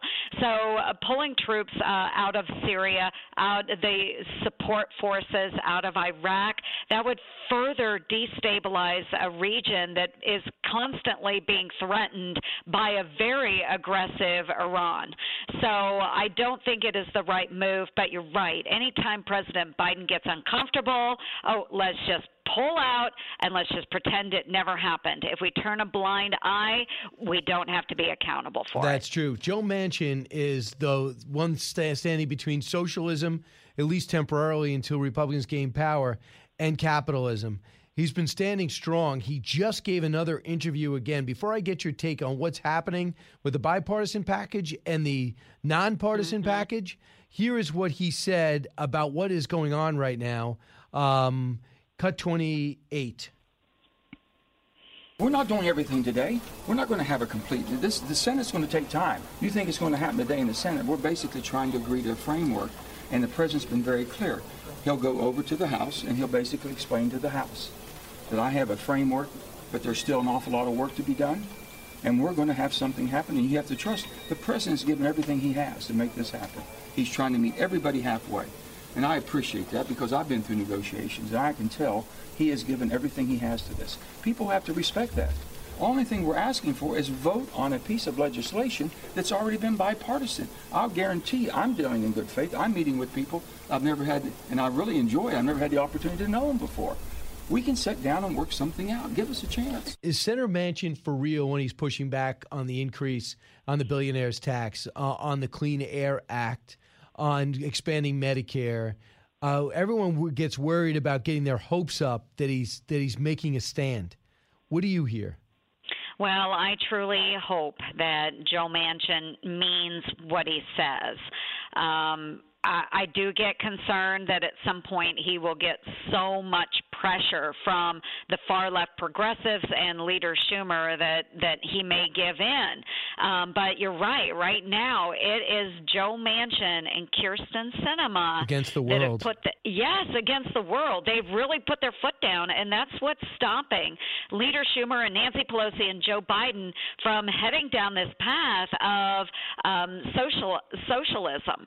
If you look at the programs that are put into the reconciliation bill, what they're planning to do, it is a radical expansion of socialist welfare programs, which does not benefit our country, costs our American taxpayers trillions of dollars, and even more in the long run. So, yes, it is the foot that's put down between socialism and capitalism, and we truly hope that they stand strong. Senator Joni Ernst, it's pretty clear that the president would like to sell the farm to be one of the cool guys in Glasgow, and it really has me concerned, especially China's not even going.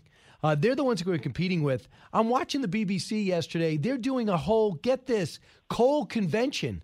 different ways to mine coal. In Germany, they're telling towns, just move someplace else. There's coal beneath your feet. I need it. And we're going to destroy being energy independent and stop fueling our power plants because we have evidently it's not green enough for this administration. I mean, do we understand that our agenda is not in our national security interests? Yes, and this is the sad thing about this administration. While they are preaching clean energy, they let the worst of the worst get away with it. China. They encourage oil production, natural gas production in other countries, yet they shut our own down. And as a result, our families are going to pay the heavy cost of heating their homes this winter because of this administration. We've already seen a number of energy companies tell their clients, their customers out there, that they will see an increase of 50% to 100% over last year's energy costs as they're trying to keep their families warm in the dead of winter this year. That is a sad state of play, and this administration is solely responsible for that. While they're shutting down our own energy resources, they're encouraging any kind of energy resources overseas. And for President Biden to go to Glasgow and try and project this to the world, it's laughable. He is really damaging our American economy. He's hurting our families, and yet allows the rest of the world, primarily China and Russia, get away with continuing to use coal, dirty petroleum products, and not moving smartly ahead. And so is it going to be embarrassing for him to leave without a deal? Here's the National Security Advisor who's got some baggage of his own, Jake Sullivan, Cut 12. I think you've got a sophisticated set of world leaders who understand politics in their own country and understand American democracy and recognize that working through a complex, far-reaching negotiation on some of the largest investments in modern memory in the United States, that takes time. And so I don't think that world leaders will look at this as a binary issue. Is it done? Is it not done? They'll say, is President Biden on track to deliver on what he said he's going to deliver? And we believe one way or the other he will be on track to do that. He's worried about our credibility. Mm-hmm. I think these other sophisticated world leaders will be laughing at President Biden. They know that he's locking down our energy sources, our critical natural resources, and allowing them to move ahead with whatever benefits their own citizens. So, yes, the world leaders are sophisticated, and they look at us and they say, what a joke is America when we're not utilizing our own domestically developed energy sources. Senator Ernst, thanks so much. Keep fighting. You betcha. Thanks, Brian. You got it. When we come back, Martha MacCallum will join us, as well as take your calls, 1-866-408-7669. Merrick Garland's now meeting in front of the Senate Judiciary Committee. Republicans giving him real questions. Senator Klobuchar and others are talking Donald Trump. What else is new? Don't go anywhere. Brian Kilmeade will be right back. Living the Bream is a podcast hosted by Fox News Channel's Shannon Bream, sharing inspirational stories, personal anecdotes, and an insider's perspective on actions and rulings from the High Court. Subscribe and listen now by going to foxnewspodcasts.com. America's listening to Fox News. Fastest 3 hours in radio. You're with Brian Kilmeade. I called for a full investigation of the Loudoun County School Board, the Loudoun County School Superintendent, and the Commonwealth Attorney because they're not standing up for children's safety. They're not even standing up to get the schools open. They're not standing up for curriculum. They're not standing up for materials that are being shown to kids that parents don't want to see anymore. They won't even stand up for their safety. And this is actually turning Loudoun County our direction, but not just Loudoun County, all of Northern Virginia. You watch. We're going to do better in Northern Virginia than any Republican has done in a long time, and we just might win Loudoun County. Which is pretty amazing. You look at Virginia, it looks all red, but in the concentrated population spots, it's all blue. And what that was, Senator, that was Glenn Youngkin. Glenn Youngkin, candidate. Yes, he is now, well, if he's in Loudoun County. I was interviewing him last night, and he knows he's in a county that Donald Trump won by 25 points. In Fairfax, lost by 25 points. In Fairfax, about 40. In Prince William, 27 points. Martha MacCallum here now. She's doing all the election coverage. Martha, are you struck by how red Virginia looks until you look who lives where? Yeah, I mean, I think Virginia has become very much like other big, like New York, for example. There's a ton of red in the upstate area of New York. But and Long Island. You get these high concentrations of population in the city area, and it can pull the whole state. It's interesting to note that the average across the whole country of people who work for the government, employed by the government, is somewhere around 15%. In Virginia, it's 18.5%. And probably north of that number. So you have an enormous number of people who live in Virginia whose salary comes from the United States government. And the growth of government that we've seen over recent years is obviously something that they approve of and that they like. And that's a very tough hurdle to get over for Republicans in Virginia these days. That's a great point. Also, isn't freedom also something that I think Youngkin is tapping into? Because with the government comes the mandates. And a lot of people aren't comfortable with that. And there are parents. Now they found out yesterday the vaccine's coming for their kids, which might be a great thing, but they want to make their own decision. Of course, they want to make their own decision, as they should. And as I've always maintained, it should be a decision between your family doctor and you about whether or not the vaccine is right for you. It's right for most people. It's right for me, my family, but it should be a decision between you and your doctor and not you and the government. It's going to be interesting to see. I think there's a lot of Republican enthusiasm right now for a potential win in Virginia. But I'm not. I think people need to sort of wait and watch because Terry McAuliffe is a very powerful Democrat. We're going to see what happens. But the fact that Glenn Youngkin has come on gangbusters the way that he has, and it really goes back to that pivotal point of that moment when Terry McAuliffe stood on the debate stage and said, parents really shouldn't tell the schools what they should teach. And Youngkin just grabbed onto that in a very smart way because he knew it tapped into something. And one other thing I want to say about that, suburban parents, right? We watch the suburbs as they floated, and we'll see where that vote goes. But I have something I want to say about that after the break. Yeah, right after the break. She's a pro. She knows the music's going to get louder and eventually cut us off. Martha's on at 3, but right now she's on with me. Don't move. I like that little poem.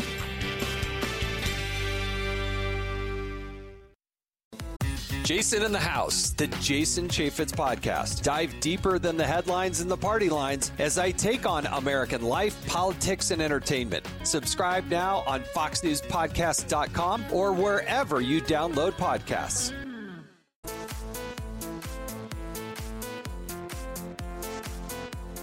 The talk show that's getting you talking. You're with Brian Kilmeade. Trump likes to boast the single best measure of the economy is the stock market. I never thought that. Well, if that's true, take a look at the stock market now. We're on the move, but we're on the right track. We got more to do. So if you're looking for someone who's going to keep your economy going and growing, the man behind me is the guy to get it done. Extremism can come in many forms. Can come in the rage of a mob driven to assault the Capitol. It can come in a smile and a fleece vest. So that's my takeaway. I don't think the stock market is an indication of the economy, but Donald Trump, who I don't like, said it was, and the stock market's up. Okay, so we should dismiss it. And then, of course, when you see Glenn Youngkin, you think, he's going to storm the Capitol. After all, he's got a fleece vest on. For more providing color commentator, I'm here to get her ready for Bret Baier and her election coverage. Please re-greet Martha MacCallum, host of The Story at 3. Martha, interesting little 16-minute speech. I think it's interesting that essentially, even though he said, Trump thought that the stock market was a reflection of the economy, but I say it isn't. But he's asking you to please notice it now because it is up.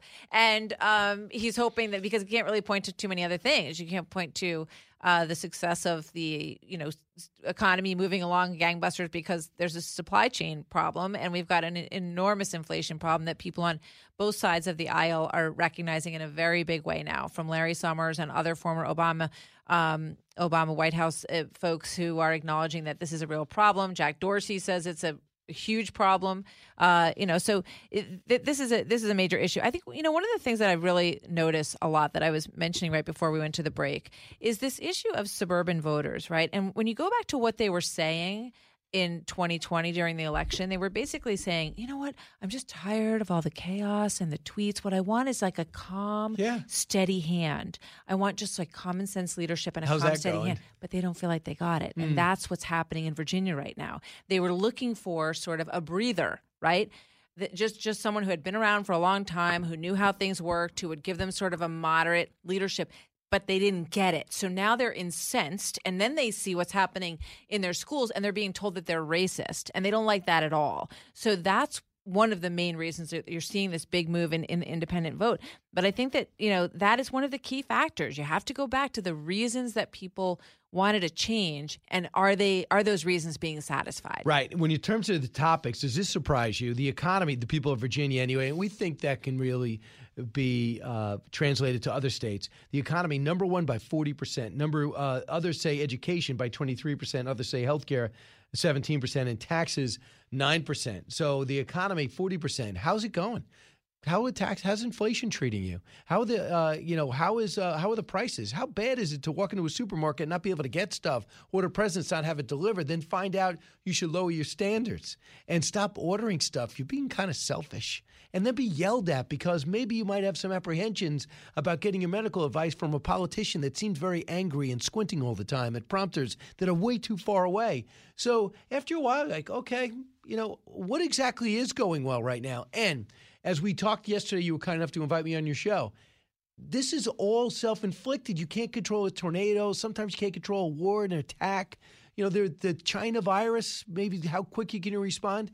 But all this stuff is policies he let drift or ones he put into play that have blown up. Yeah, I think about this now, I don't know, roughly $1.7, $1.8 trillion spending plan that they're trying to push through.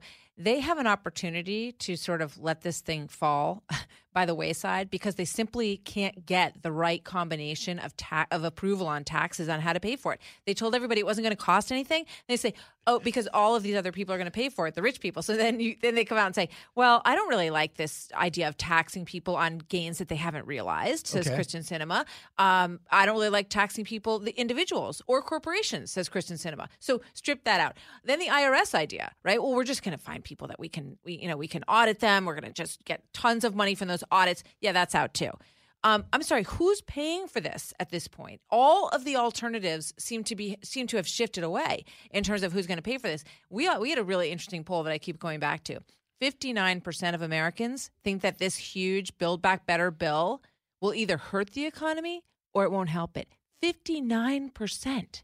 So if you want to get on the right side of voters, it might not be a bad time to sort of say, you know what, we're going to put this on the back burner. We're going to focus on inflation. We're going to focus on what's going on at the ports. We're going to get the economy with the wheels turning. There's a million things they could be doing, right? They have a shortage of truck drivers. Bring in the military for a few weeks and see if it helps. No, I'm not sure why President, Robert Nardelli texted me and said, have you ever thought about how many truck drivers we have in the National Guard? They're trained. Exactly. They can do it. And then when it was brought up to the president during his town hall, he said, yes, I might do that. Absolutely. And we'll the next day, they immediately walked it back without an explanation. We're not going to do that. Really? We're not going to do it? Why I don't not? understand it. And Pete Buttigieg has the stakeholders. They all listen to each other. Where is he? Whenever when I hear stakeholders, we brought in all the stakeholders, and they all listen to each other.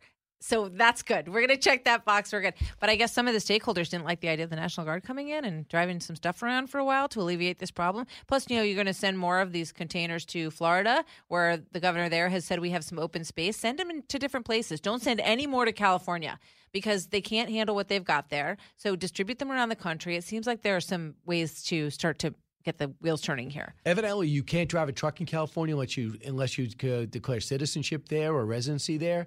And when you do that, your taxes go through the roof. So truck drivers go, yeah, I'm not going. No, thanks. So a lot of truck drivers, we're already 60 to 80,000 drivers down, and a lot of them are not even going to California because they're not going to pay taxes. So it is their fault. Again, I love this. The supply chain is getting so bad and such a burden that the Biden administration is having the key players meet once a week. Wow, sounds like an emergency. It sounds like a 5-alarm fire. You're going to meet once a week? Fantastic. Wow, you could probably accomplish a lot. You can order some lunch, maybe stay a little after, maybe meet twice a day. This is what I'm saying. This is the listening sessions and the stakeholders who come together to discuss options. It's all these words that people know mean nothing in terms of stuff actually getting done. People are smarter than that, and they look at it and say, there has to be a more productive, like Rahm Emanuel, never let a crisis go to waste, right? So you've got a crisis, you've got this supply chain issue, jump all over it. Yeah. Get out there, spend time there. The president's at the ports right now. They've called in the National Guard. They're fixing this problem. They're going to get you your toys for Christmas. They're going to get you even the tragedy of your Peloton will be fixed. And, show action, take action. Right. So one of the people that have turned on the president's economic plan, programs, and effort is this guy, Jason Furman, Mr. of High-Class Problems. So he said the original sin was an oversized American Rescue Plan. Really? That is the pride of Joe Biden. He's got nothing else to hang his hat on. It contributed to both higher output, but also higher prices. Oops. So he works for President Obama. He said that. Larry Summers on inflation, the spending, the printing of money that's happening at a staggering rate. He has a problem with it. He's taking on Janet Yellen with that. Elizabeth Warren's taking on the Fed director, wants a new one in there. So she wants more taxes. Joe Manchin says no. Kirsten Sinema says no. Bernie Sanders wants an expansion of Medicare right away. And Joe Manchin says, 2026, it runs out in 2026. Why would we do something that would put more burden on it with vision and dental? Why don't we just be practical for a second? Well, this is exactly what, do you want to play something? No, go ahead. Well, this is exactly what I'm talking about with that sort of like calm, steady hand that people expected. This isn't what they expected. And when they hear Joe Manchin come out and say, gee, you know what? I'd love to give everybody all this stuff. I'd love to pay for everyone's college education and, free preschool and all of it. But the problem is we can't afford it. The programs that the government already runs, like look at the stuff the government already does. They're already running out of money. So why would you give this to them to run all of these programs when they have no track record in doing them successfully? And just one other thought, Terry McAuliffe's bringing in Bernie Sanders. So what does that tell you? It tells you that I didn't know he is? Yeah, and it tells you that he feels like perhaps, this is my assessment, just having covered these stories for a long time, that he needs the progressives because he's lost a lot of the middle. So he's going back to grab that, that core vote in the progressive side with an appearance by Bernie Sanders in hopes that they'll get bigger turnout. Right. We'll see how this goes because you got moderates holding up the Democratic agenda. You can't even vilify Republicans. And when it comes to mandates, they want to vilify Trump supporters. But you know who is helping out with the protest for Kyrie Irving of the Nets? Black Lives Matter. Because a lot of minorities, right. And that's another very interesting point, are not getting the vaccination. So he keeps swinging at Donald Trump. He's not there. He's not tweeting, and he's not running. He's not a surrogate. He likes Glenn Youngkin, but he understands if he asserts himself, I think for the first time for now, he understands if he asserts himself too much, he will blow up any chance he has because right or wrong, there's a lot of people that don't want to vote for him. Right or wrong, Glenn Youngkin can't win without Trump supporters. So he's trying to straddle that line. I want you to hear how diverse the Democrats and how different they are. So while Manchin and Sinema are pushing back on taxes, Elizabeth Warren's ignoring the president, just like she ignored Barack Obama to a degree, and said this yesterday, cut 13.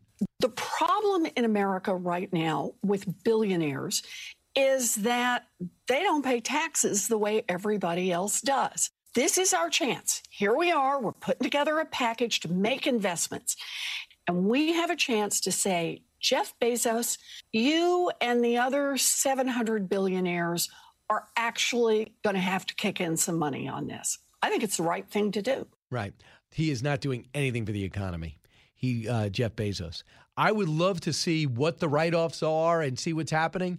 But the engine of the economy are these billionaires in many respects. I was staggered to see that this generation of billionaires are the most, the number of first-generation billionaires are off the charts. It's growing every year. 80 of the charitable giving, we know about that, America's most charitable. But listen to this. The financial researchers from the Libertarian Cato Journal determined that half of the wealth in the Forbes 400 are newly created in one generation. These are the people I want to learn from. And listen, if there are smart people to sit down from Price Waterhouse and are now in government, they can look at this and say, guys, this is an area of weakness. And I think they are trying to get around it. But they're playing the game. And game is the way we all do individually on some level. If I could do a tax write-off, maybe people give to charity, they want to get that tax write-off. Maybe they'll go invest something to have some type of loss on a regular basis. So if you want to look at that, but to continue to vilify people and say they're not paying anything when they're employing tens of thousands of people and going into space, I think that's a reach. Well, I see both sides of that. I mean, I think that it is important for everybody to, Joe Manchin just said he's okay with a 15%, corporate minimum tax for these. Can I ask the definition of that? Isn't it at 21%? So why would that be a problem? Well, this is an additional sort of base corporate tax, I think, for people in the billionaire range. And he said, I don't want to vilify people for making a lot of money, but I do think that he's calling it a patriotic tax. And he thinks that everybody should pay it. I agree with you that they are huge drivers of the engines of the economy, and that certainly I don't think that it sits well with people for people in that position to pay zero. Right. Are they? Well, like you just pointed out, there's a ton of creative ways to lower your tax base based on losses and based on charitable giving. And I think that they take advantage of every single possible thing that they can in that regard. So if you want to change that, you have to change the laws regarding the loopholes that are allowed. I was just going to talk very generally as like a pedestrian. I know you got the business background. But for example, so Jeff Bezos making a ton of money at Amazon. He goes, okay, I'm going to pay a ton of taxes, or I can start a space program. And that space program is going to probably be a loss for about 20 years. But at the same time, I employ thousands of scientists. And then, blue-collar workers, I got to buy a building, I got to buy a warehouse. I'm going to have people come around, and in the New Mexico, I'm going to be able to flourish that little town, and I'm creating business along the way. And I decided to take a risk to do that. You know what? I went for 15 years. I never got anybody in space. But it turns out you did in 10. And then you get these people in space. Next thing you know, people are paying big money to go into space. No, I'm all for the space ventures. I think it's a great idea. And in fact, it's exactly what, when NASA was falling on really hard times, that was the plan for private industry to take over some of the research that NASA was doing. So that part of the plan, I think, has worked really well. And we want to be a country that is on the cutting edge of space exploration. So more power to them on that. So he created by not giving the government some billions of dollars, he reinvested in something else they knew would be a loss in the short term. But I want you to hear what Tillman Fertitta told me yesterday. He's number 150 on the Fortune 400. I believe in taxes to make our country great. Absolutely. I don't think a balance sheet billionaire's tax is the way to do it. If they do, Brian, all it's going to do is make me not build as much because I won't have the ability that creates so many more jobs. And then you're paying so many different taxes. Every employee pays payroll taxes, all your sales taxes, all the taxes they pay. It's truly a mistake. It's a social way of not doing things in this country. It's the European way. Our great capitalism will slowly come to an end.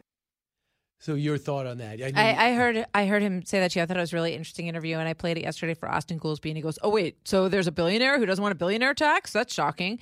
But the reasons that he gives make a lot of sense in terms of the kind of business that he's able to build and the different decisions that he would make if he had to pay under a different tax structure, which would probably hurt a lot of people. I was only chuckling because last night I said, the Houston Rockets are playing in the World Series tonight, and here's the CEO. And they're my head's in baseball, but of course he's a basketball owner. Martha MacCallum going to be back to exclusively tell us what's going to be on her show. You'll never hear it anywhere else, unless you see her in the hall. Don't move. Educating, entertaining, enlightening. You're with Brian Kilmeade. He's so busy, he'll make your head spin. It's Brian Kilmeade. Hey, welcome back, everyone. Just a quick announcement. 5 days and counting till the President and Freedom Fighter are out. Martha has been unable to sleep because it's getting so close. And I'm going, Martha, you got to get some rest. You have a show to do. But she does not want to hear it. And then, of course, just some dates, especially for WABC. I'm going to be in New York first. I'm going to be at Publicans on Wednesday at 6 to 8. You just got to register online. You don't have to pay anything. Just COVID reasons. Need to know a number. And Staten Island, the Barnes & Noble in the mall. I haven't been in a mall in a while. It'll be refreshing. Then out to, I'll be in Atlanta and in and around Georgia area. So please just go to briankilmeade.com. Also on stage, West Virginia. That'll be on the 7th at 4 o'clock. And at night at 10 o'clock will be the special, The President Freedom Fighter on Fox News Channel. Now, Martha, your son has a book coming out. Talk about someone who doesn't get any sleep. You're the guy who gets no sleep. We know that. You can't Congratulations yell at me on the book. radio. It's great. Thank you so really much. Good. I've been reading it. John Mahoney and Reed Gregory. Do you know him? I do. I know Reed Gregory. Right. Do you know John Mahoney? I've known him since he was born. Oh, really? I do know John Mahoney. Also a great guy. All right. So together, Reed wrote about his time at Notre Dame. They did. On the football team. So they wrote about the COVID year of Notre Dame football. And, if Notre Dame hadn't decided to play football last year, there's a pretty good argument that no college would have played football. They sort of forced the issue at a time when most of the conferences were saying that they weren't going to play. They joined the ACC. They beat Clemson at home, which hadn't happened for a really long time. And it's an amazing year on a lot of levels. There was an election happening. Amy Coney Barrett, who's a Notre Dame graduate, was being sworn in as a Supreme Court justice. And so it's a really interesting story told by two walk-on players who kind of lived the dream of getting onto the team on their own team. Great. And be at 22 and write a book is unbelievable. Terrific. So I'm very proud of them. Yeah, I look forward to talking to them. Martha, who's on your show today? So Laura Ingraham is actually going to join us on our show today, and we're going to talk about what's going on with the Biden administration, a new documentary that she's doing about California and how extreme California has become and what's happening because of that. Michael Waltz is going to join us as well as we look at this China hypersonic missile and how the intelligence agencies didn't know about it. They call it the new Sputnik moment. Yeah, new Sputnik moment, says General Milley. Yeah. So we'll talk about that. My missile defense doesn't work.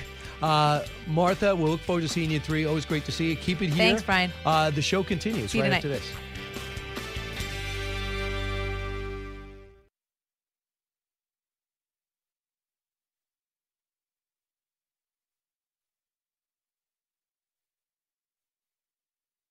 Hey, it's Clay Travis. Join me for Outkick the Show as we dive deep into a mix of topics. New episodes available Monday to Friday on your favorite podcast platform and watch directly on Outkick.com/watch. Listen to the show ad-free on Fox News Podcast Plus, on Apple Podcast, Amazon Music with your Prime membership, or subscribe wherever you get your podcasts.